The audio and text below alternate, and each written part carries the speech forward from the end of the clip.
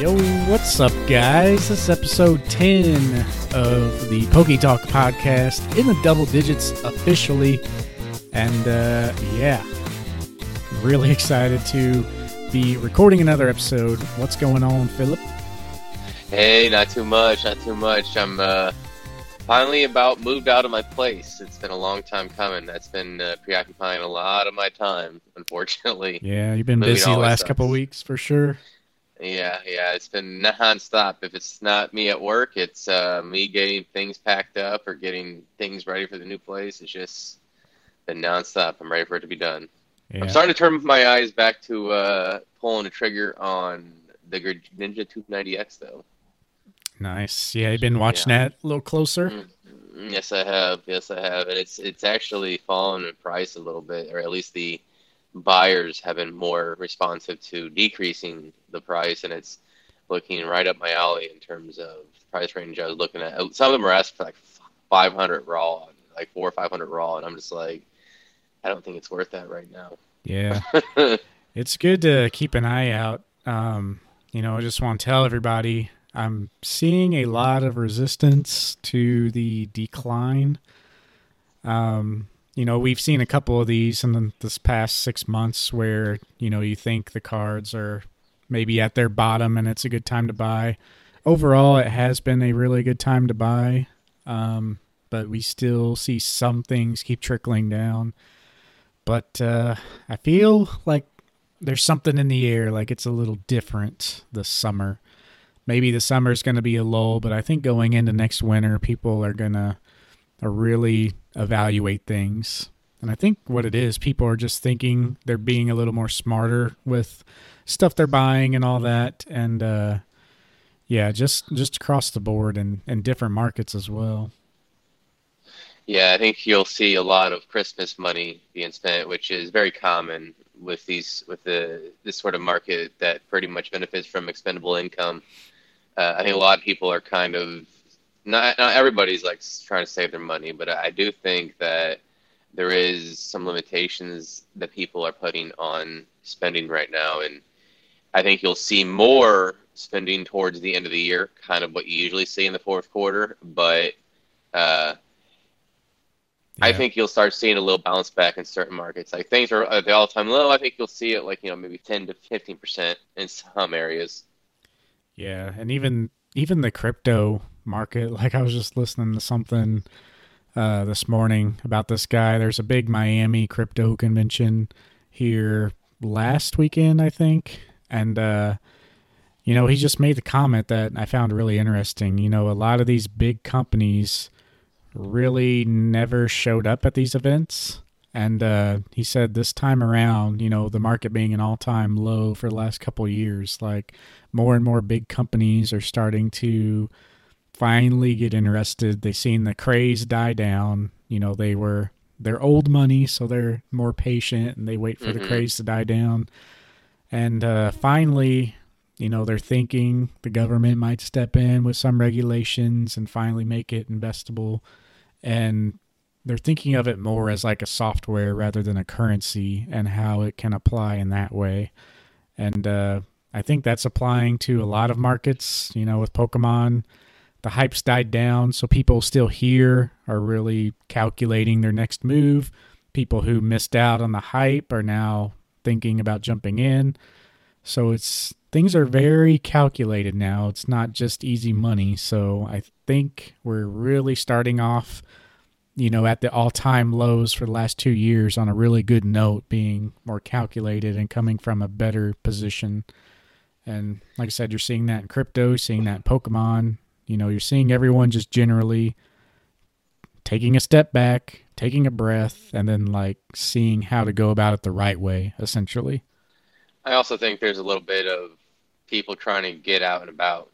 People have been, locked in some cases, it feels like, for having cabin fever basically for about 2 years. And this summer, a lot of people are able to finally get out and about. I think a lot of people's monies are going towards that right now as well. Yeah. That's kind of why I think like the colder months, people will get bored again and they'll be interested. But yeah, for this episode, we're going to kind of touch on some of that stuff. But it's mostly going to be about things we would change about the hobby, whether that be the TCG or like TCG driven content. Essentially, what would we change to make the hobby a better place going forward now that all the hype's died down? I think that's a good thing for everyone to look at and how they can personally make the hobby better, whether that just be for your collection, having more fun, not worrying about the craze, or, all aspects of it, essentially. Hmm. But for the news, real quick, might be a little shorter news section this week. We don't have a whole lot, but we have a couple things about the Lost Origin. We have the pre-release promos that did get released, or revealed rather, and it's actually going to be the first pre-release set or pre-release event since Sword and Shield base set, which is pretty nuts. And I think that came out like February 2020 or maybe, sometime around there. But yeah, what do you think? We got a nice Gengar, Machamp. Um, Yeah, I actually like the Gengar artwork on this one. I'm usually Gengar. I like most of his cards, anyways, though. But even the Machamp, I thought was pretty decent yeah, we have a artwork Comfy as well. too, like the little flower Pokemon and Finian Yeah, as well. But yeah, I thought the artwork is good for that one as well. All the it's very colorful, very colorful. yeah, it's almost got like a neon, like 80s vibe, with Giratina and his origin form and all the smoke around him and stuff like that. But definitely got Well, strong Diamond and Pearl vibes with the which I origin definitely form. think that is at least partially intentional.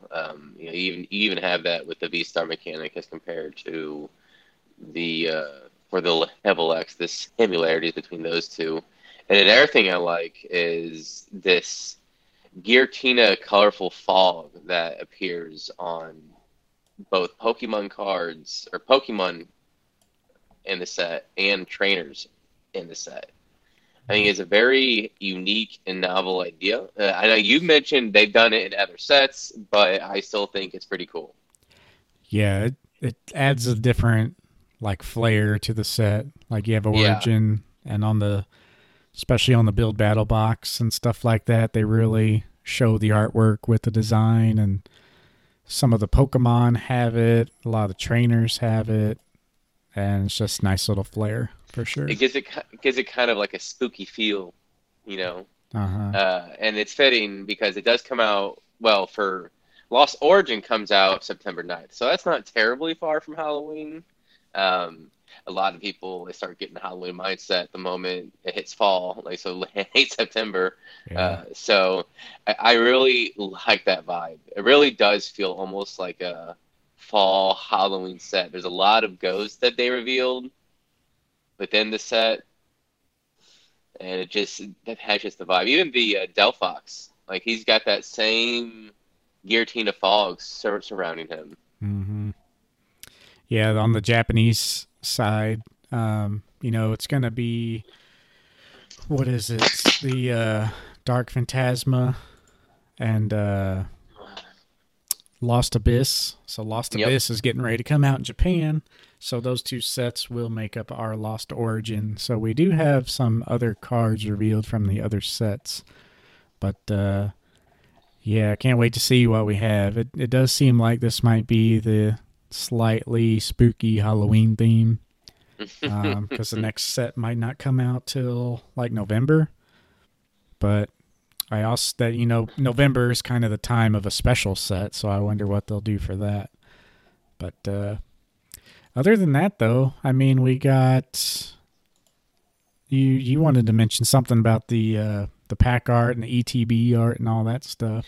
Yeah, so we're going to be touching up on a little bit on this within the actual main topic, but the ETBs and the design that they've been incorporating more, both within the Poke Center variant and the regular version, they've really start to aim at collectors and start really highlighting the artwork. If you look at some of the earlier ETBs, it's kind of dull, aren't they? I think they are, anyways. They're more like almost minimalist in design, and Yeah, there's, even like I the Hidden mean, Fates one, like they put the birds together, but it's almost like I don't know, copy and paste design style. yeah, it's just like it could be the XY variant, and then it'll be like Sun and Moon variant, and just look at them, and they look kind of bland, I feel like. But there's still some of those core elements that you see in those older ETBs that you still see a little bit in the artwork with everything I feel like since Celebrations. And in this particular one, I personally think actually the regular ETB is better looking than the Poke Center ETB. But honestly, I find the artwork on this one highly collectible. Just like how it was also with the Brilliant Stars and the Arceus. I feel like this is definitely one worth collecting just to have it as a showpiece or just have it to chill somewhere, uh, even if it's in your collectible tote, which mine might very well become in. But Yeah. uh, but still, it's really really nice, and I really enjoy the fact that it feels like they're starting to give more attention in some ways to the American market for enhancing the collector experience. Yeah, the normal ETB for sure. I mean, it just looks so cool. Uh, I do want to mention that we have been putting images in the video. I guess we forgot to mention this at the top of the podcast, but we are going to put the links in the description now. So I feel like we got some feedback where it's a lot easier just for people listening on Spotify, where we get most of the listeners, to just click on the link and look at it while still watching. Whereas, like, if someone misses the part that we pop it up on the YouTube video, it's harder for them to look it up. So we're just not going to be popping up as many images now, but they'll be all in the description. But yeah, the normal Lost Origin Elite Trainer box, it looks really cool. It comes with a really awesome pin with the Origin Form Giratina, Hmm. and even the coin too. But yeah, this just brings me right back to the Platinum days. It just seems like a Platinum product if the ETBs were out back then. And they have the 3-pack blisters. Like, I love the 3-pack blisters. It has a Charizard coin in there. So many people swear that they get better pulls, and I just don't know if I believe that. I can't. I know you said that, and Back in the there's two. day, that sure seemed what it would be, but yeah, who knows? I mean, it's Uh, definitely possible, but I don't know. I think I bought several of them, and it's been. I mean, some decent pulls, some pulls, like pretty much no different than buying a booster box. It feels like it's just kind of whatever happens, happens. I think people think that because you're opening 3-packs, so the chance of a hit is higher. Whether, like, so if you buy one of those and get a hit, and you buy a booster pack and get Hmm. a hit, like, it feels the same, but you're more likely to get a hit out of the 3-packs than you are the ones. So over time, people just think they're better. They're not really paying attention to, like, well, you're buying 3 packs. So, Yeah.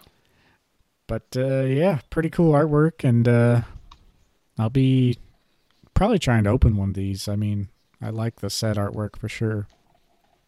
Honestly, with I also obtained or made a Tenso account, so I can buy products through a third party through the Japanese Poke Center, and I got my first package from it, and I am excited to be able to start buying the Japanese booster boxes. Um, there really is no comparison. I'm reminded that every time I open the Japanese product, but I think I'm going to have to open the Japanese version if I open any of the Lost Origin. Yeah, yeah. It seems like for fun value and how the cards look, like Japanese is continuing to be the way to go. But other than that, I mean, real quick, we just had the Worlds 2022 London artwork revealed. Really cool logos. The London is made up of like Pokemon holding items. You got like Sabo holding an umbrella, Scorbunny kicking a ball. A lot of, you know, London themed things. Like you got the The end of Stonehenge, Stonehenge. Pokemon. Yeah, Yeah. I'm gonna say the end of Stonehenge, isn't it? Or that's what it's supposed to look like. Yeah. And each letter is like a Pokemon or a Pokemon doing something to like look like the letter.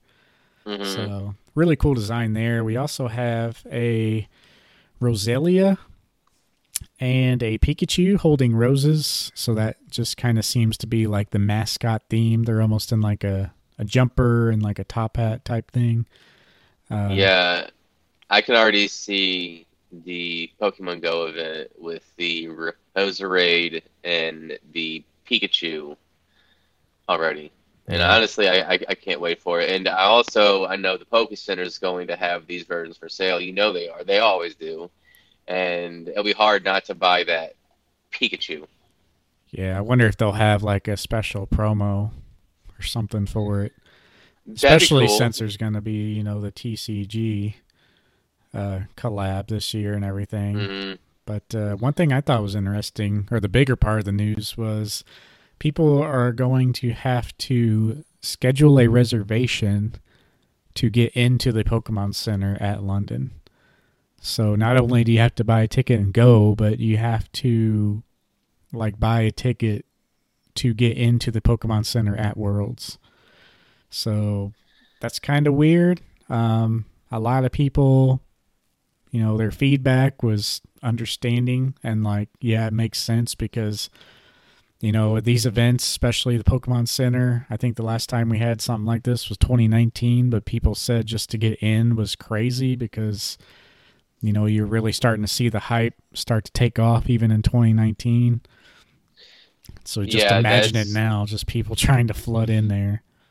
yeah. There's a few comments on under the Pokey Beach news article where there's several individuals who say they actually understand why they're doing something like this. Apparently, it was absolutely ridiculous. So I can only imagine how crazy it was. I bet they probably sold out of a lot of product. Honestly, it was Yeah, and based on how people are talking about it. I wouldn't be surprised if they did a like a drawing to see who enters. Like, okay, you can enter the Pokemon Center at this time, or stuff like that. But something like that would be really hard to do with the events going on and trying to plan that out. But Yeah, yeah, they're just, I don't know, whatever's in the Pokemon Center is going to be that much harder to get. So we, hopefully they don't do something like what was it? The team, I believe the team Rocket case with the Giovanni promo and the full art with Jesse and James. yeah, we'll see. I mean, I know there's a lot of worlds exclusive, merchandise that they do. So Yeah. yeah, we'll see. But with that, I guess we can move on to the main topic. There, like I said, it was pretty short there, but yeah. So things we would change in the hobby to make it better. Ugh, there's a lot, Yeah. especially over the last couple years.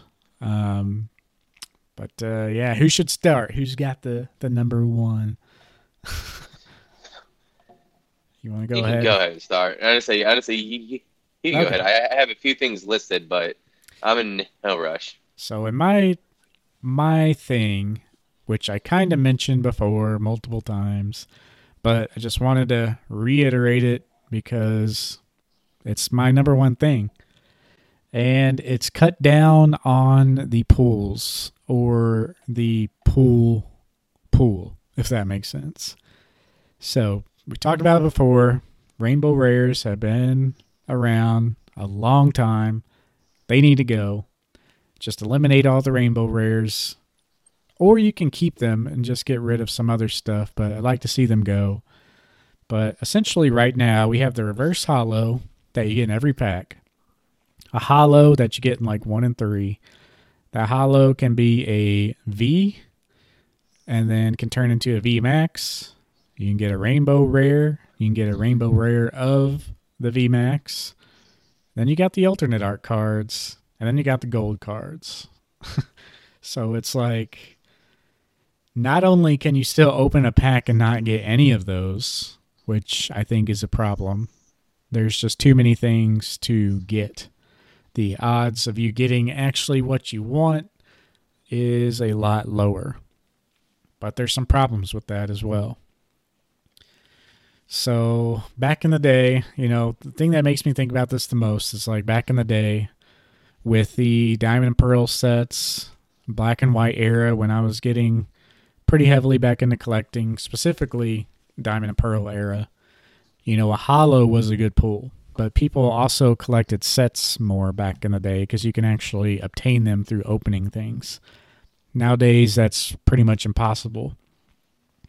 Back then, you had essentially secret rares to chase after. Every set had secret rares, and that was pretty much it. A set I'm thinking of, I think it was like Rising Rivals or Supreme Victors. They had like the Flying Pikachu and Surfing Pikachu as holos as a secret rare slot. Some other ones had like a Hitmonchan, Scyther, and Electabuzz reprint from base set as a holo. Some sets even earlier than that had like a base set Charizard. Or maybe, no, that was a little after when they had the Stormfront Charizard. But like in Stormfront, you had like secret rare Charizard to chase after. But the point is like when you actually hit a secret rare, your secret rare pool was only one of 3 cards. So you had a pretty high chance of opening what you wanted eventually. And the experience was really good. You could go to Walmart, you could buy a 3 blister pack, and you do that like every week, and odds are you'll hit one because you don't really need to open up a whole lot of cards to get to that point. But we might have a problem with that today because people just won't buy as much product, especially with the breaker mentality today. People buying so many more cards than they used to back then, and the hobby just being totally obliterated by numbers, than it was back then. I don't think that can sustain itself in today's hobby. I wish we could go back there. That'd be perfect for me, someone who doesn't want to buy like a ton of packs, but I just really don't think we can go back. Well, it's interesting that you suggest that because I think there's something that they can do to continue having sets be large with the English product, but also still be rewarding to open for people to continue to buy. And I think that is making the pack opening experience more enjoyable. Having it to where you can get a nice reverse holo, a holo, and even like a V or a V Max or even like a trainer card, basically just like how you could in the Japanese packs. Yeah. I think you can potentially have a larger pool, but still continue that profit-driven mentality that you see with any sort of company, but also give a great experience to the consumer. I don't know what you think about that, though, but... Yeah, so like with that, I was thinking that's actually kind of one of my notes, like what would I do personally? Okay. And I think the problem lies in the non-holo and holo region because, you can open a pack and just get a reverse holo and that's it, and it's a dud. Even if you get just a normal holo, it's considered a dud nowadays. So why are we filling up so many secret rares when like the majority of packs are, duds? Even a V is already considered like a dud. Yeah. So what we could do is cut down on a lot of the extra stuff. So when you do get a pull, it's more likely something that you want. You can make it a little harder to pull, still keep the same rate. But I personally think that it would almost be beneficial to get rid of the rare and reverse holo and maybe make it to where you could get a holo in every pack, but also make that holo be possible with any card in the set. So you might open a pack that's maybe a dud and your holo is like a Weedle, but you might open a pack and your holo is a rare. And with every card that's hollow right now being a rare, it just kind of takes away from that. But if you can lessen, you're almost like lessening the experience by like giving them a hollow Weedle. But to me, I mean, it's kind of cool. You hardly ever see a hollow Weedle, so it's like you'll have you'll R.I.P. Hashersec collectors for you'll sure. have well, I mean, you'll be pulling a hollow every pack, but it can just be any card in the set. So, I mean, Yeah. you're taking away the reverse hollow collectability, and maybe you could still have it there. I guess you can do reverse hollow and hollow this way, but it almost adds another layer of collectability. It adds, a lot more variation to like lesser cards that people might not care about. You could like hollow out a whole deck. It just adds a lot of things, and every pack you open, you can't wait to see what the hollow is, because hollow rares will actually be a little more rare again because that hollow could be a common. So I think that's one way to tackle, the overall experience and add benefits. But they still need to like limit it. Like I hate how they introduced V and V Max kind of at the same time. Um, but yeah, my perfect pack would be like a hollow in every pack, but the hollow could be any card. You can even have some reverse hollows or variants within that. And then the V and V Max is okay, but then you can have like alt arts and then a couple gold cards. That cuts out the rainbow rare, that cuts out the reverse hollow. Maybe each set could have like one gold card, and each set can maybe have like 3 alt arts to chase. I think that would be the perfect balance right now. Maybe not the perfect, but a little better one for me. Yeah, and it's actually great that you went first because what you said is fantastic, and I can piggyback on it with my number one issue, and that's making the English product similar to Japanese product. And I say that because what you describe in the construction of the packs is very comparable to the Japanese construction of packs. And I don't think that's a coincidence by any means. Yeah. Because the opening experience, as I know I've mentioned this quite a bit, it's basically like I'm being a dead horse over here. But you can, I pulled 4 great cards from one pack. It was like a trainer card, it was a VMAX, it was a hollow, and then they have this other weird reflection foil that's almost like stars within the underlying image, like this foil that is very sparkly when you put it in the right light, and it's just mesmerizing to experience. And you feel like you're opening when you're opening the packs. It feels like you're opening something special, like a Willy Wonka bar. Like I got the golden ticket, Yeah. That's really what it feels like when you're opening the a lot of the Japanese packs. And every time I open Japanese, especially with how they've increased the stock and quality throughout the last year to attract more collectors and to really have collectors something to look forward to. And it's impossible not to notice. And you compare that to the English product, and you get some sort of half cut, off centered monstrosity where you look at it and you feel offended that you ever bought this product. Yeah, for sure.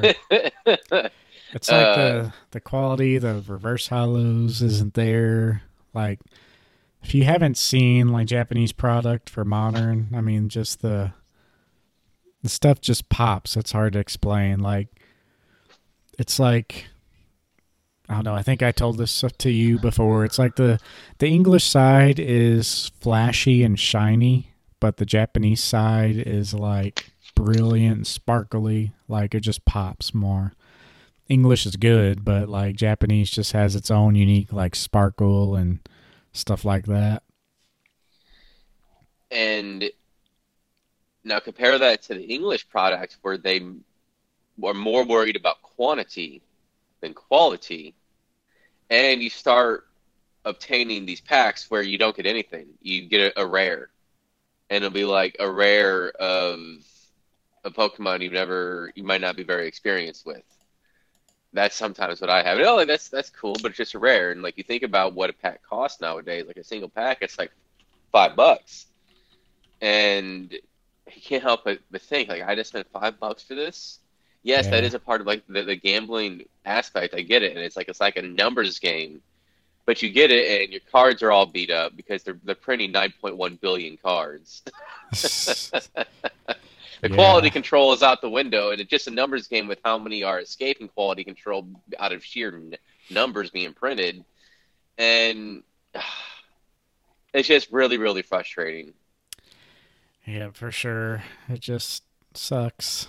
And thing I hate about that, which is another talking point, is I hate how they like take some cards purposefully out of the Japanese products and make their own special boxes and promos here in the US, which, I guess it caters to other people, but I mean, they're starting to get so many products nowadays, it's just kind of getting ridiculous. But yeah, I wish that it was a little more uniform across the board, basically, to say the least. But But yeah, I mean, yeah, how you described a pack, it'd be great if they could make the English product just as the way they described, either dropping Rainbow Rares and replacing it with something else, but mhm. maybe not doing as plentiful, and then just making the experience a lot better. That way, you can still keep your large sets. They have done better, as we mentioned, with like the ETBs, and they've even had a few North American exclusives, which doesn't happen very often. And I feel like we're going towards a trend in the right direction, but I also feel like they're trying to keep their distance because they don't like how some of the products go to high values on the secondhand market. Mhm. And I feel like that's part of the reason why they limit some of the releases in the North American marketplace. But I'm not really sure about that definitively. Yeah, and like, we saw it with special delivery Pikachu. They kind of backed off that idea real quick, Hmm. and then just kind of released the Bidoof just to get the Charizard people to shut up. But yeah, I don't think they'll be doing any of that stuff in the future.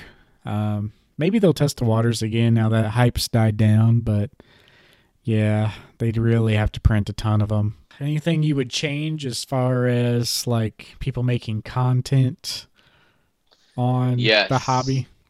Yes, there is. Well, we don't see it as bad as it was in a lot of areas since the hype, right? Like obviously there was issues with scalping because of supply and demand. And a lot of those people have since either left the industry or just overall stopped participating in any way, shape, or form in the hobby. And one of the issues that seem to have continued, and I don't think it's going to leave anytime soon, is streamers and whatnot streamers really, really going crazy with how high they're listing their packs just so you can see it open on camera. And there's some of these streamers are only sending you if it's a rare, like a hit. It might not even be a V, as you mentioned. Only if it's like a V Max or something will they send. So you might spend what 20 plus bucks on three packs. You Yeah. don't get any of it. I mean, at a certain point, you do have to like question why is the consumer doing this? Like at a certain point, you do. But Well, the and problem is, people they're throwing in offers now where it's like the top 5 hits get graded. So it's or like yeah, okay, it's like why don't you just grade like all the hits? Well, it's like, oh no, just the top 5 hits get graded.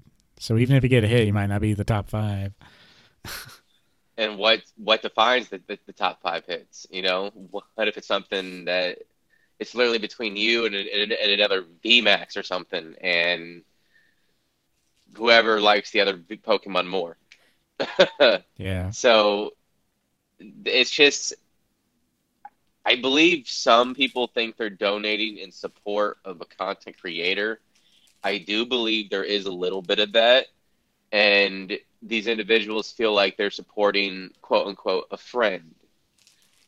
And I believe there are individuals worse perpetrators than the whatnot streamers who are wholly take advantage of this concept. And we can usually spot from a mile away. We won't name any names, but I think you know one of the people I'm referring to, where it is so obvious, you wonder how does anybody even continue to buy from this individual? But Yeah. I believe in some ways it's some people are taking advantage of kindness essentially. Yeah, and it's just a marketing thing, and people want to buy into the hype they're watching. They want, like, oh, I want a pack. Like, I just want to be shout out, and just people sit there and watch and hear these people shout out, and then they want to buy a pack just to hear their name, and it just kind of makes them feel good for a second. But that's kind of what they take advantage of, and not hating on anyone who does it. I just don't see how or like why people continue to buy stuff like that. And we've been kind of seeing some backlash on the whatnot side of things here lately, but yeah, just the streaming mentality is just really gotten to a breaker mentality, and it's just kind of sad. Yeah, I do think so. How whatnot really began, like you obviously with Logan Paul and the first edition box break. I know I participated in that, hoping I would get a free pack. You know, Yeah. I remember my girlfriend was driving, we were visiting family like 3 hours away, and the whole the whole ride almost, I was just clicking that button trying to win something, and of course on the final like pack, the internet was starting to crap out because we were driving towards the country, and I didn't even see. I had to ask you. I didn't even see that they actually gave up an unlimited booster box available. They just gave it away, and I'm like, you got to be kidding me. But I mean, I wasn't going to win. There was like 15,000 people in the chat Yeah, or whatever it was. But it's a cool uh, system like for yeah, giveaways and exactly. stuff, but It can it's be cool, yeah. absolutely. Yeah, the way they did that, I mean, showed the potential, but it's like they just got so many people on board. Um, I don't know how official it was, but I had someone reach out to me even, early on.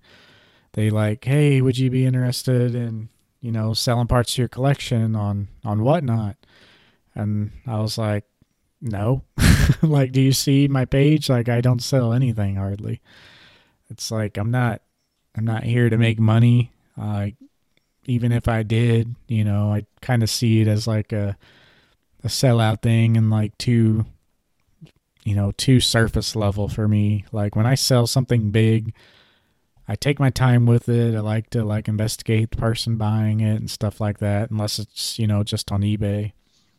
But yeah, it just seems like they just took anybody, and it's unfortunate that it's kind of went that way. But yeah, with the Logan Paul break and all the giveaways, I mean, it's really cool, like how they did the layout, and there's something there to work with. Like, I just Hmm. don't know what the perfect breed of it is. They very obviously took, advantage of the breaking mentality, but they need to kind of look at something else. Yeah, I can't see a real benefit for everyday packs really to be purchased through these avenues. I think if it's like something that benefits charity or a certain percentage benefits charity, then I would be I would be okay with that personally, and that would justify having an increased price, even if you are making a little profit, knowing that a certain percentage is going towards charity. But that's the vast majority is just going towards charity, towards YouTubers and streamers. Yeah. So I mean, it's not no. I don't really think there's as much taking advantage of it as it's also people falling prey or willingly throwing their money towards this service and being okay that they might not even get anything back. but there's some of it where it's they're taking advantage of naivety still, in my opinion. But again, if you're paying attention to, if you're active in a lot of those communities with whatnot streamers and actually paying these prices, I think you Yeah. kind of have to question why are you doing it? Yeah, and really, I mean, it's just almost like a sellout thing. I watch this guy. He does a lot of sports cards online, and he's like going through these conventions, and he's like picking up cards in the dollar bin just to sell and whatnot, just to keep it going. It's like, dude, why even like having to search for product, having to like go live. I hate being live is another thing for me, and it's like, oh, it's just such a mental load to like do all that stuff, and it would just Well, be so exhausting. yeah, and I imagine because we have reached bottom in a lot of markets and they are printing this ultra modern product to absolute oblivion, that there's a lot more people, especially these streamers and YouTubers that try to quote unquote make it big through the same thing that everybody else has done, that they're finding out that it's not able to be maintained long term. Yeah, And I think you'll start seeing a more fizzle out of a lot of these people, unless they're just doing it on their own free time and they're okay doing it for years and even using their own money.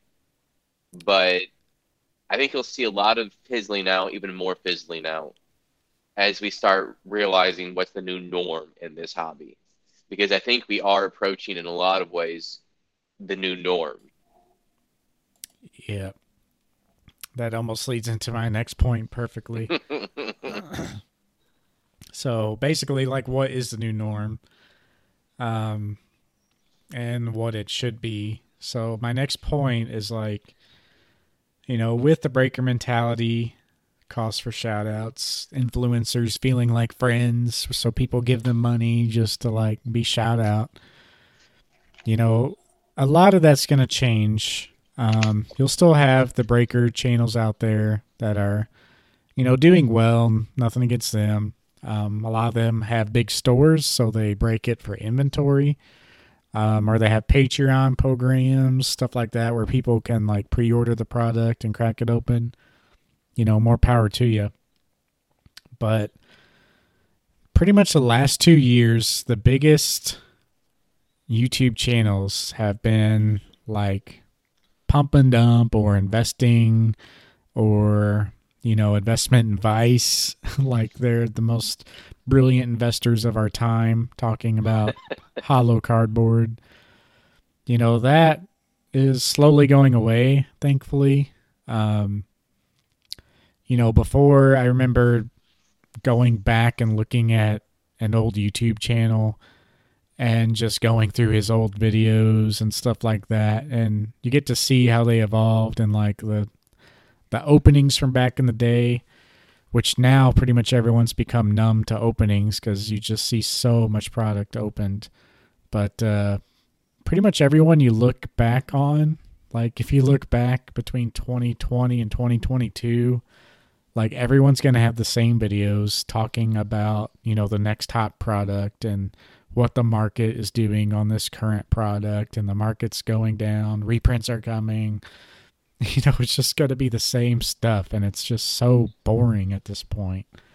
So what I would like to see is, people just getting back to making quality content, making like research based or info based videos, opening packs and talking about a set in depth, or showing off the cards or why certain cards are cool.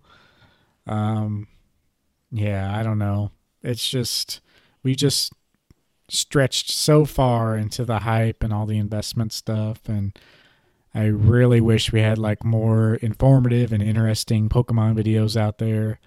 Because to me, the most interesting videos and stuff like that are over 2 years old. And we just need to get back to making that kind of stuff. And, I'm starting to make that stuff already. So just would like to have more of that. Yeah, I can't reiterate how often I see the term investing, investing.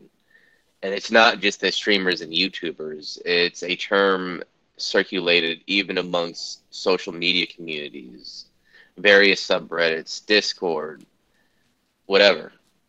I see the term and I get the vibe that they're only in this hobby still for investing reasoning. I know this isn't exactly everybody within the hobby. I know a good portion is here to enjoy it, but there still is too much of a influence of investing in these items now, as you mentioned, or hey, will this be a good investment? Will this card be a good investment? And it's a CGCA Unlimited Neo Hollow. And it's not even just the lack of knowledge in some areas. It is just if you're looking at every card as an investment opportunity, I think you're going to miss out on things you enjoy. And you're going to be burnt out in the hobby fairly quickly, Yeah. especially when you don't see the returns that you're wanting from your investment. You don't see very many people use ROI. Thankfully, I'm glad we don't see a lot of that. Like, what's your ROI on that uh, I've had hollow? I had I've had friends who back in 2020 they were talking about buying a box or buying some packs, and they were yeah, definitely on that level. It's like, dude, I don't know. They almost bought some packs. I think it was from Z and G Emporium, and I actually talked to him, and he's like, "He has to send them my way," and then thankfully they backed out. But I mean, they were adamant on buying some packs, and I was like, "Well, this guy's doing a break. That's where you should buy them." And they were definitely gonna regret that purchase if they had bought those today. Yeah, But yeah. yeah, I mean, it's interesting hearing that, and these individuals are buying things that will take decades to ever really see any sort of return. And with the opportunity cost, you're arguably losing money on the experience. yeah, Um, and the few modern items that are worth it, like the EV Heroes gem box, you more and more people have finally realized that, and I do believe there's a lot of people that have bought those boxes and they're never going to open them. I know we're one of those people, but you know what? They've gone up. What was it like 60% since we bought it?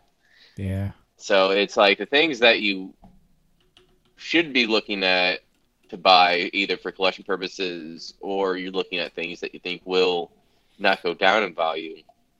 A lot of individuals are just completely missing because they're so obsessed with the hype from 2020, and the hype they saw from 2020 was obviously vintage, but also some modern, and they're just like, oh, it's going to go up, it's going to only go up, and they're already getting caught in a trap.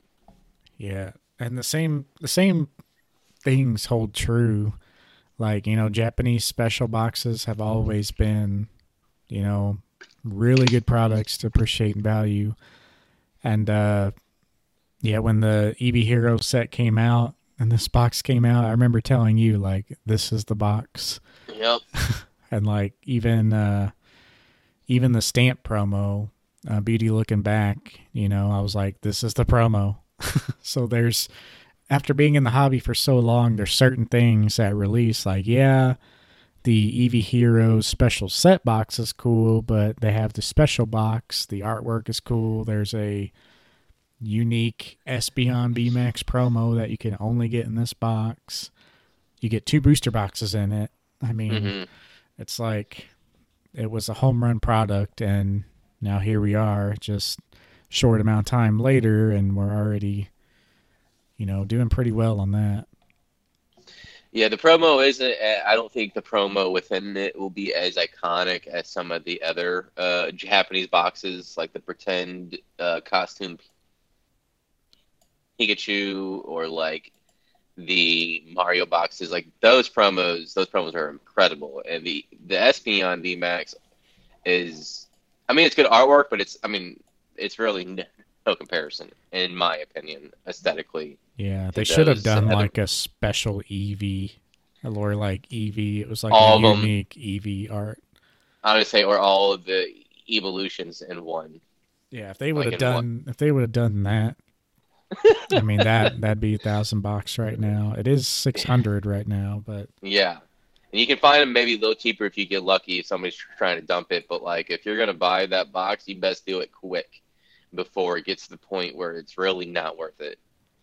yeah. But And I mean, a lot of the value going for it is the two booster boxes, and hmm as we get farther away in this set not being printed again in Japanese, I mean, yeah, it's going to be pretty crazy because yeah, like I think a booster box is going for like 200, 250.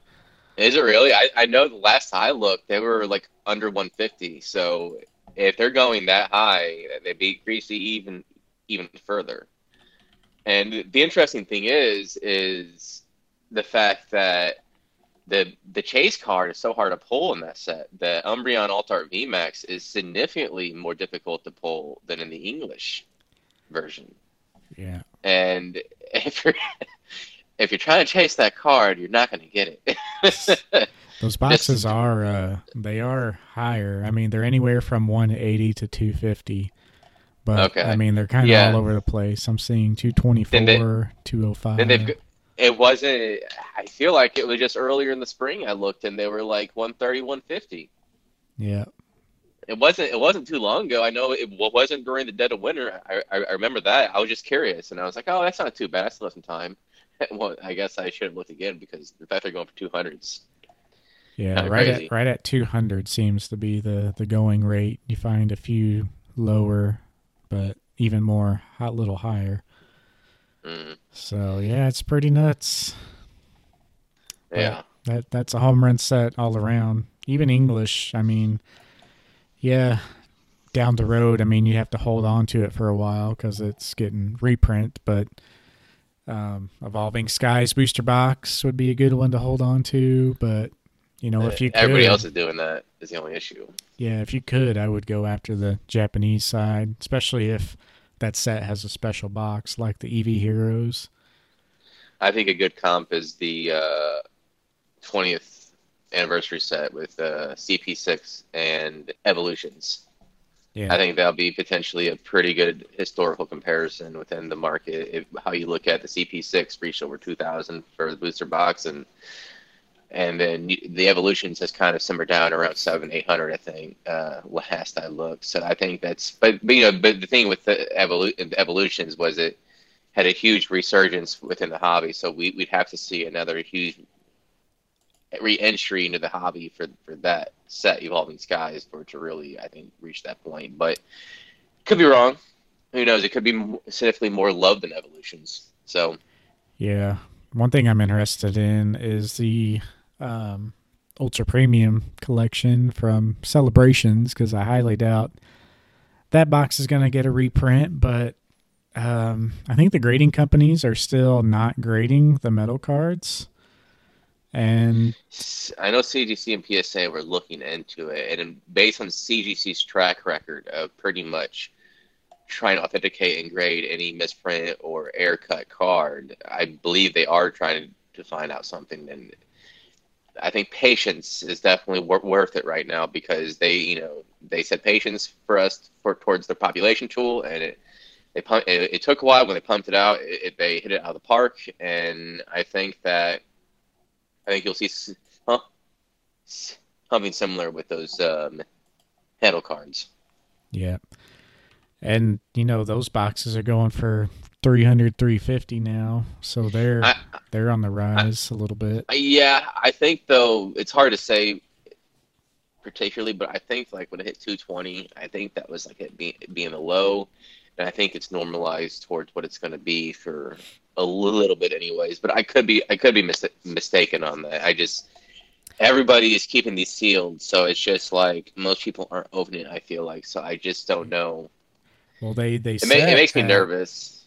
yeah, they set at 250, 260 for quite a while. hmm And that price point made sense based on like getting them graded and all that. But I mean, since they're not grading these cards, for one, I think the product's going to go up over time just because the metal cards and it's such a unique product. Yeah. Um, but now with them not even grading the cards, like that's kind of dampened it a little bit. And it's almost going to help it when they announce that they're grading those again because we're going to see a resurgence of people buying those, I think. And then I think they could have potential to really go up. Um, Looks like TCA Gaming just sold the PSA 9 Metal Charizard. This is back May 26th for 830.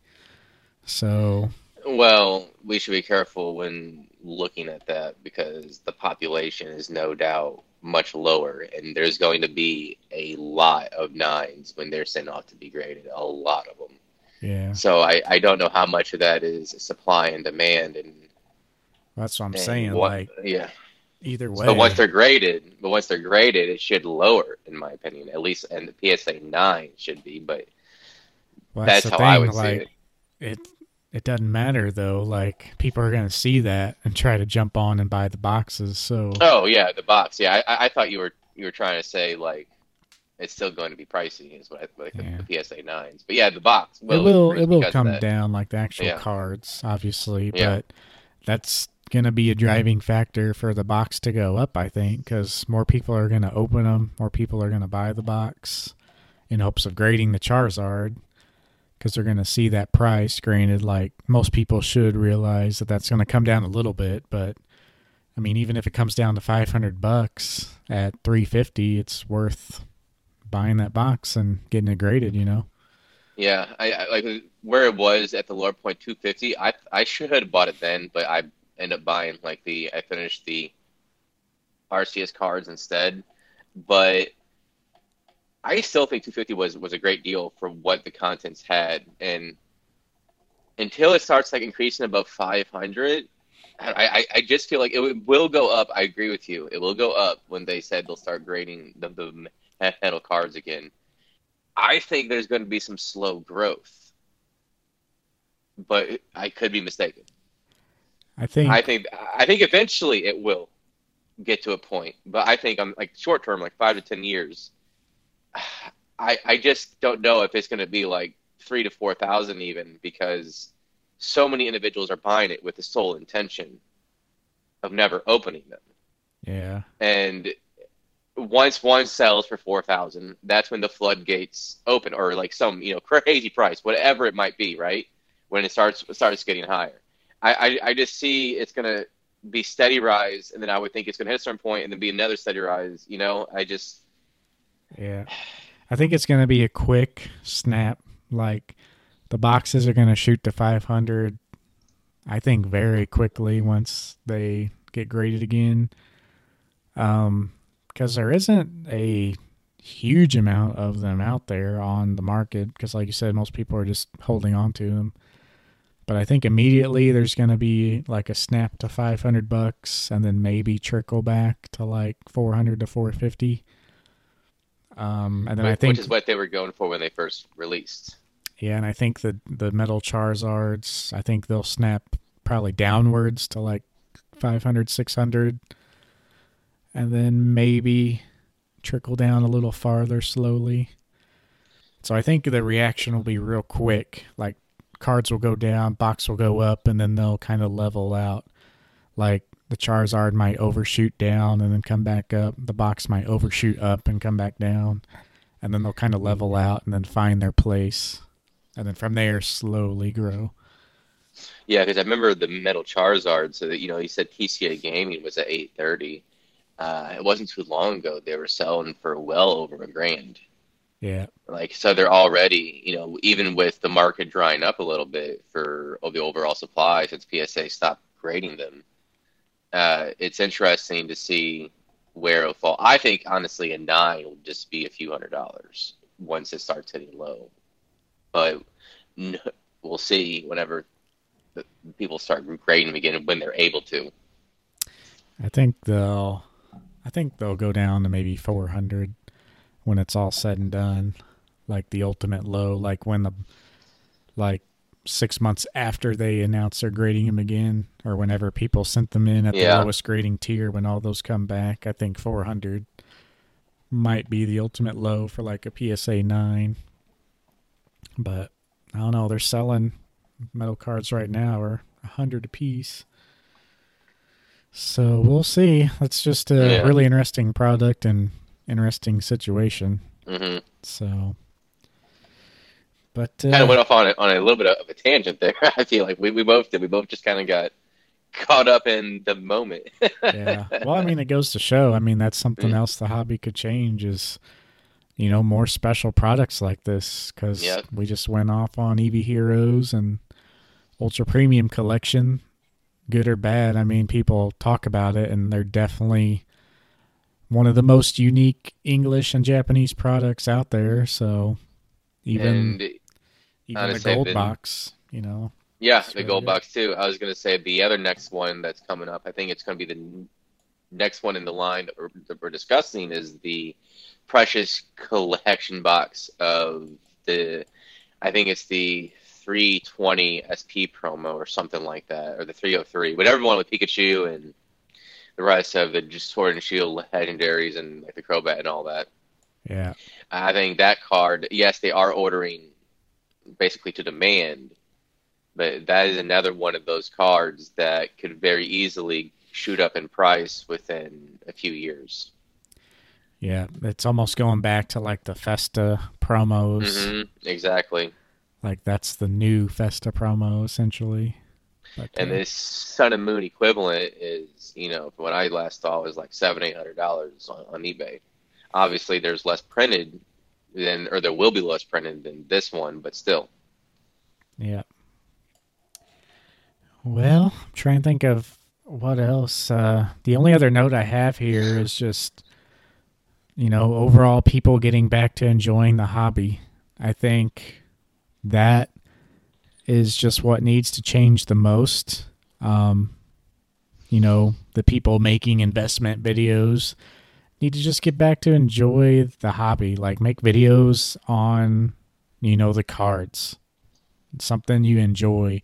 Maybe they enjoy talking about the numbers. I don't know, but maybe that's just them. But yeah, I think there's just far more enjoyment like digging into the hobby, making more quality videos.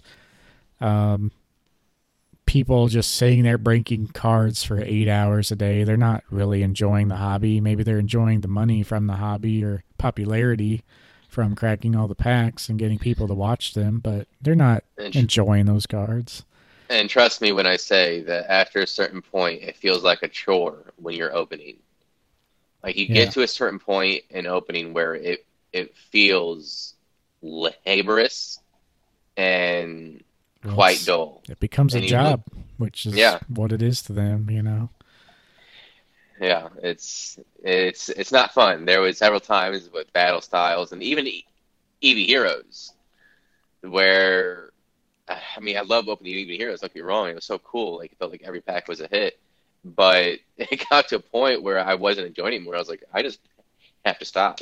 Yeah. And I mean, I did. I still got basically two whole boxes, and then I got seal ones, and then I got two more where I got the secret rare within the first three packs, so I stopped.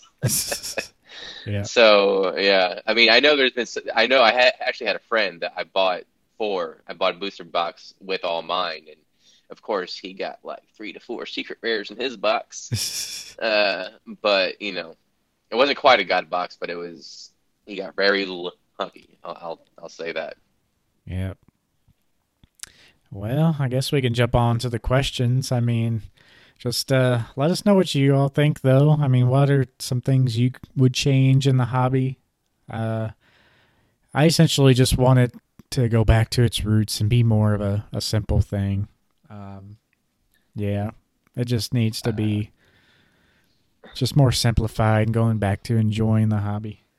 Yeah, I'm to say overall, just like a quick recap, my biggest thing is I want increased quality and opening experience in the English product. And it's not like it goes down to the stock and design of the card. That's some of the key differences between both different markets, between the Japanese and the English product. And I think some people will always think the English product is better, and that's fine. It's just the opening experience is not fun. It really isn't. It feels like what we were describing. It feels laborious because I might open 10 packs and get one decent hit, like maybe like one or two hollows, and then maybe some V of some Pokemon, and then I might get a VMAX, and that'd be considered a decent box, and it really isn't. Yeah. I just got an email that Pokemon Center just had some new Pokemon Go arrivals. Like you can buy the team hoodies, zip up hoodies, and hats, and Okay. tropical shirts and backpacks, Hmm. crossbody bags. So, oh, that's kind of cool. I said the hoodies I'll have to take a look at, or a shirt. That might be kind of cool. I'll have to take a look at that once we're done recording. Yeah. But anyway, guys, moving on to the questions. My question was kind of touched on. How do you feel about cards getting pulled from Japanese product for promo boxes in the U.S.? It could, I think it cheapens some of these cards because they look like not only are they the chase cards, but I don't want to call them grails because they're not quite grails, but if you're a fan of that card, it almost might feel like a grail if you're trying to go and chase after it. And I believe it cheapens the card, in my opinion. Like one of the cards in particular was the Harney cards. That was a very yeah, rare one, and the Shiny Star V, a very rare pull. And yeah, everybody can have it, but I just feel like one of the things that's so cool about that card was one, she was a very sought after character. A lot of people really like her, and I understand why they made it because they know people, a lot of Americans or North American people in the marketplace like her, and they made a product for that. yeah, So I mean, there is a market for it, but I just felt like it cheapens the card because then you put that yellow border instead of this silver border, and it feels less like the quote unquote golden ticket and more just like any other card, yeah. like just any other trainer card, and it cheapens the product overall. And there's multiple cards where they've gone that route with. Yeah, and I think the same thing, and it's more of just being a promo. Like anybody can get it. You know, you see the box, you see the promo, you buy the box, you got it. So it just takes away any rarity. Like you'd almost have to buy the card because you really think it's cool. And there are a couple promos like that, like the Umbreon and Deoxys. I think you have a copy of it. It's it's one of those cards where it's just so cool, or like the Darkrai Mm. and Oh Umbreon. yeah, yeah.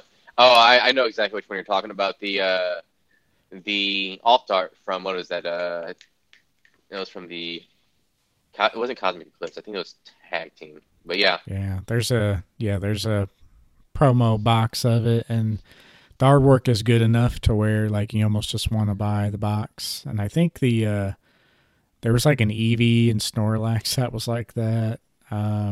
The a Mimic, Comemia version. Yeah, the Mimikyu and Pikachu, like the mirror yeah. promos, which were in its own special box in Japan. So there's a perfect example. It's like it had its own special box, a really cool box, unique, going up in value. And then you throw it in like a real cheap, like booster pack promo blister, It just takes away any of the cool value. And I I say almost want to go after the Japanese just because it's more, elusive. yeah, and there was actually a smaller set that included an Arceus from the mythical and legendary Dreamshine set.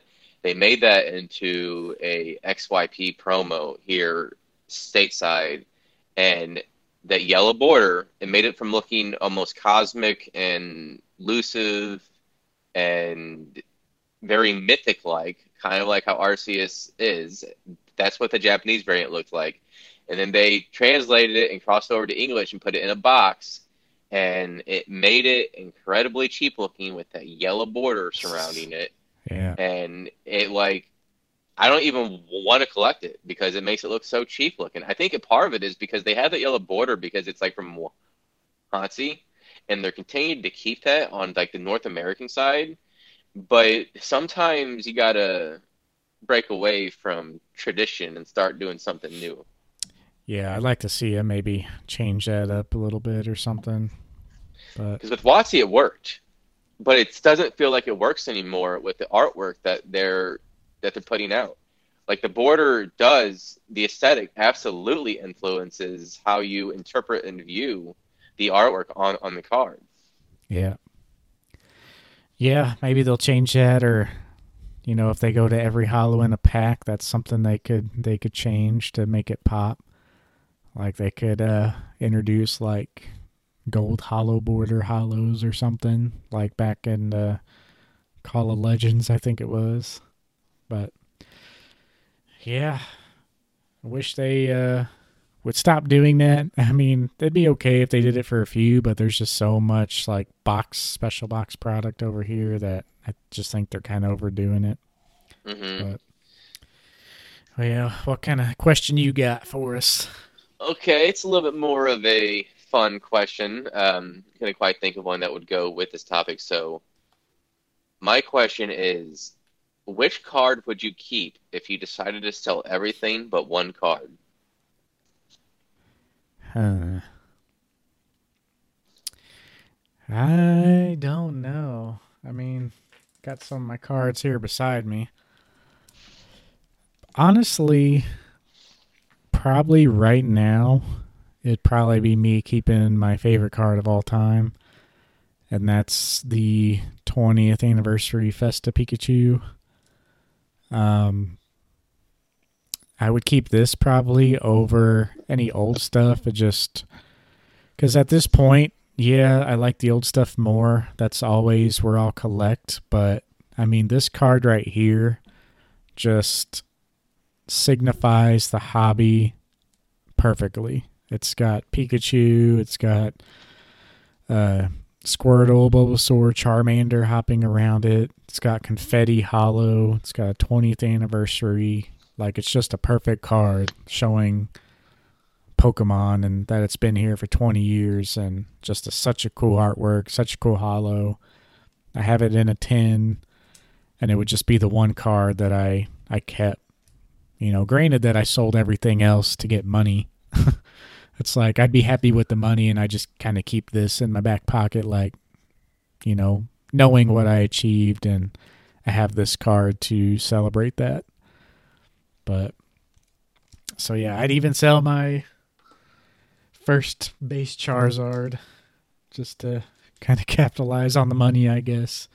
Because I mean, it's cool, but it's just cool because of what it is. It doesn't. I particularly don't really care for the Charizard artwork from base set. It's just symmetrically weird, kind of left-sided heavy, and that's something I'm weird about with cards. But yeah, that'd probably be mine. What about you? So mine, I was actually thinking about it because it'd be very hard because I really like. I mean, we've kind of talked about like what's the core collection, and when it comes to that, it's the binder sets and my OG collection that I had since I was a kid. Like Yeah. if I were to sell everything, I'd probably just keep that thing. But in this scenario, if I were to just keep one card, it would no doubt be my base set unlimited Charizard I pulled in my first three packs back in 1999. It is currently a PSA 5. It's unlimited. I walking into Toys R Us, buying those packs, and then opening it in the car. That experience, I was with my brother and my dad is the one that took me there. That is probably a core memory from my childhood. And that attachment, that nostalgia, I feel like it's almost ingrained into me. That is the one card that I can never ever sell. I know, yeah, another card that I would probably keep, or that was a contender to pick, is kind of a similar story, and it was a Hollow Nine Tails from base set. Like that's the first Hollow I remember pulling, and there's actually a picture of it somewhere where like I'm sitting there with my cousin, he's holding up like his non-hollow crappy card, and I'm holding up my hollow nine tails, looking all smug. And like that's the card I remember pulling very first, but unfortunately, I don't think I have any of my original cards. I think I mentioned it before. Like my small stack of cards got stolen, and then I traded a lot for Yu-Gi-Oh when I got into Yu-Gi-Oh. But so a lot of like my base set now is the base set that I bought getting back into the hobby, which, you know, at this point was over 10 years ago. So those are still special to me, but yeah, they're not my cards that I know I had back in the day. So there's not that, oh, I could never get rid of this feeling, you know. Yeah. But they are getting old enough to where like I probably can't get rid of them because I've had them for so long. It's like I had them since back in the day. I would say 10 to 12 years. I mean, that's long enough for nostalgia and attachment to occur, especially with it is highly correlated with your inception of this hobby, you know. Yeah. So I think it's more like there, 15 now that I think about it. Like it yeah, was a long time ago, like 2007, 2008. But yeah, some pretty good cards there. Um, like I said, I just picked mine now because it encapsulates the old school in me. It encapsulates the new school in me, and like it's just my favorite card of all time. And it encapsulates my memories. You know, me having one and selling it and having to buy it back and grade it. So there's that story that's attached to it. And there's many other cards that have similar struggles for me, but that encapsulates the struggle, the good, the old school, the new school, and everything about the hobby that I like. So, and then of course yours, yeah, just can't beat that story. So let us know yeah. what your cards would be down below. Anything else you wanted to add on with the questions? I guess we can move on to the game and wrap it up here soon. No, there's not too much. It was, I don't quite have the promos in my collection like you do, but I knew you were going to pick that one as well. But yeah, I figured when I made this question, I was like, I know exactly which card he is going to choose. It would almost His, be the Grand Party too, because that's another one. I mean, going through all the years, like that Grand Party double Black Star promo, like that's a card I always wanted, and it's considered like a low key trophy, and just I've always thought it was too expensive. Even going back, I never pulled the trigger, and finally, when all this hype took off, you know, I sat down, made a calculated decision. Like, if I'm going to buy this card, like, people don't know about this card yet who are joining the hobby. This card is going to go up within the next 2 weeks. And sure enough, it did. And I jumped on it and graded a 10. So that's another cool story. And it goes back to, like, the very beginning where, like, it was a card that I never thought I'd own. I always wanted to chase after. And there's a lot of cards that I own now that I thought the same thing for. But it was never a card that I had and let go and bought again. You know, if I wanted it that badly, I would have bought it a lot earlier. So it's got a lot going for it, but not as much as that Pikachu card. And the artwork is cool, but it's like a trainer card, so it's not like a full art or anything. but I would still take my PSA 5 Unlimited Charizard over that card if I just had one. Yeah. Like I said, that Ninetales would be hard for me, but I hate the artwork on Ninetales because, again, like the symmetry is weird for me. So I don't know if I could pick that or not because I wouldn't really enjoy looking at it. Like I would enjoy the memory, but not looking at it. It's like, oh, I wish this was like a Blastoise or something. But Yeah. anyway, that about does it for the questions, guys. If you have any other questions you'd like us to feature on the podcast, shoot us a message or comment or do anything else to get our attention. But moving on to the game. This is Guess That Flavor Text once again. We read the flavor text on a card and try to guess that Pokemon. What you got for me? Okay, so this one it fits the parameters, and I'll just get right into it. Um, Once it becomes an adult, it has a tendency to let its comrades plant footprints on its back. Getting freaky, huh? Yeah, So let it comrades plant footprints on its back. Huh. Said a oh. I'm trying for some reason Miltank is hanging out in my head. Is it a Miltank? no, it's not. hmm. Plant footprints on its back. I feel like this is gonna be a real obvious one once you say it, but you got a little hint for me. It is a WotC promo, Hmm. so that helps narrow it down a little bit, I think. Yeah, maybe. I think it's the first promos any of us have done. Uh, the plant footprints on his back is like what's really hanging me up. It's It's not. an interesting terminology. Yeah. Um. Is it a grass type? No, it is not. A little misleading terminology there. Yeah. I feel like it's a Pokemon that would like hang out with others. Maybe. Um. Is it a Snorlax? It is not. Man, this one might be stumping me.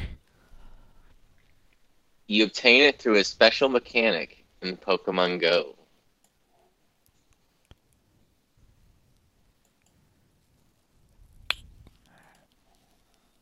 Uh, is it Togepi? It is not.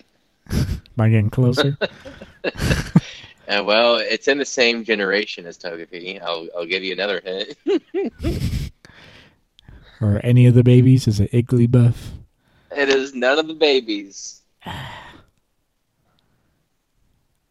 about Smeargle? There you go. There we go. Yeah, that is hard. Like, why would they put footprints on his back? And it says plant. Like, that's what got me. I was like, he's never going to get this, I don't think. At least not with help. And, like, paint footprints, you would have gotten that immediately. I wouldn't have even Yeah. chosen it. But the plant footprints, like, it makes sense once you realize what Pokemon it's tied to. Yeah, But kind just, of. the terminology was just weird. But Huh. Yeah, it is a strange one. I'm surprised I was able to get that, though. And then once I remembered the promo, it's like the special mechanic, kind of. yeah, I was Yeah. trying to find a way to drop the term photobomb, but there was no way to do it smoothly. I couldn't think of a way to smoothly interject that word, so I was just like, maybe just give him more hints. Yeah.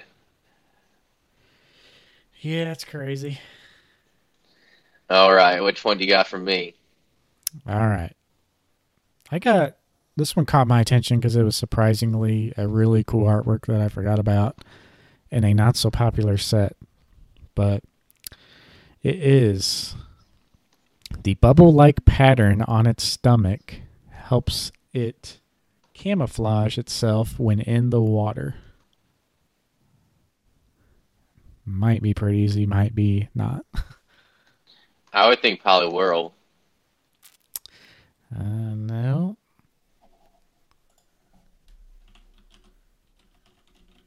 Politoed?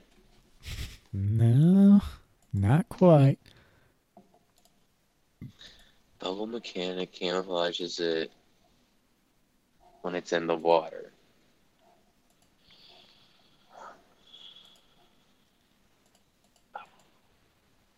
its bubble-like pattern on its stomach helps it camouflage itself when in the water.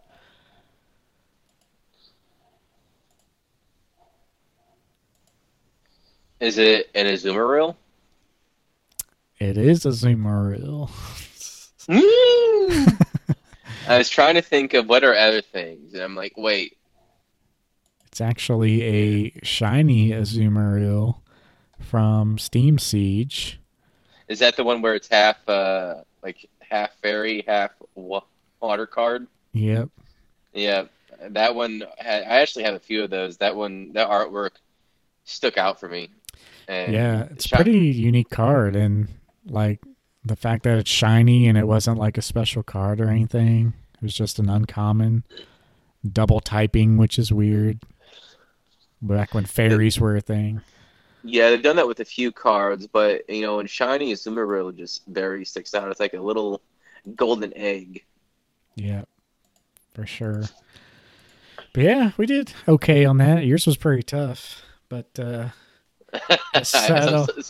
sometimes I try to find one. Like I don't find ones that are going to be easy. I'll say that. I try to find one that are at least like moderate difficulty.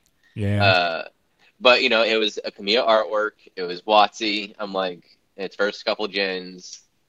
It's gonna be tricky, but if it's every single parameters that we try to set for it to make things not too tricky. for sure. It was a good one, but guess that pretty much wraps it up for this episode, guys. Like we said, if you want to find anything we talk about, check the description below. I'll have the links to everything we mentioned, as well as timestamps. But guess with that, we're not quite sure what the next episode will be, but we'll let you know on our socials, which are also in the description. But guess we'll just see y'all next time. Yep, and we'll make sure to give updates on a next potential episode. We kind of, as we mentioned before, we're kind of doing it more on a more current event basis. Yep. Yeah, probably, decide the week of in case something big comes up that we need to talk about and all that business, because you never know what could happen. But, For sure. yeah, with that, we'll see you in episode 11. Peace out.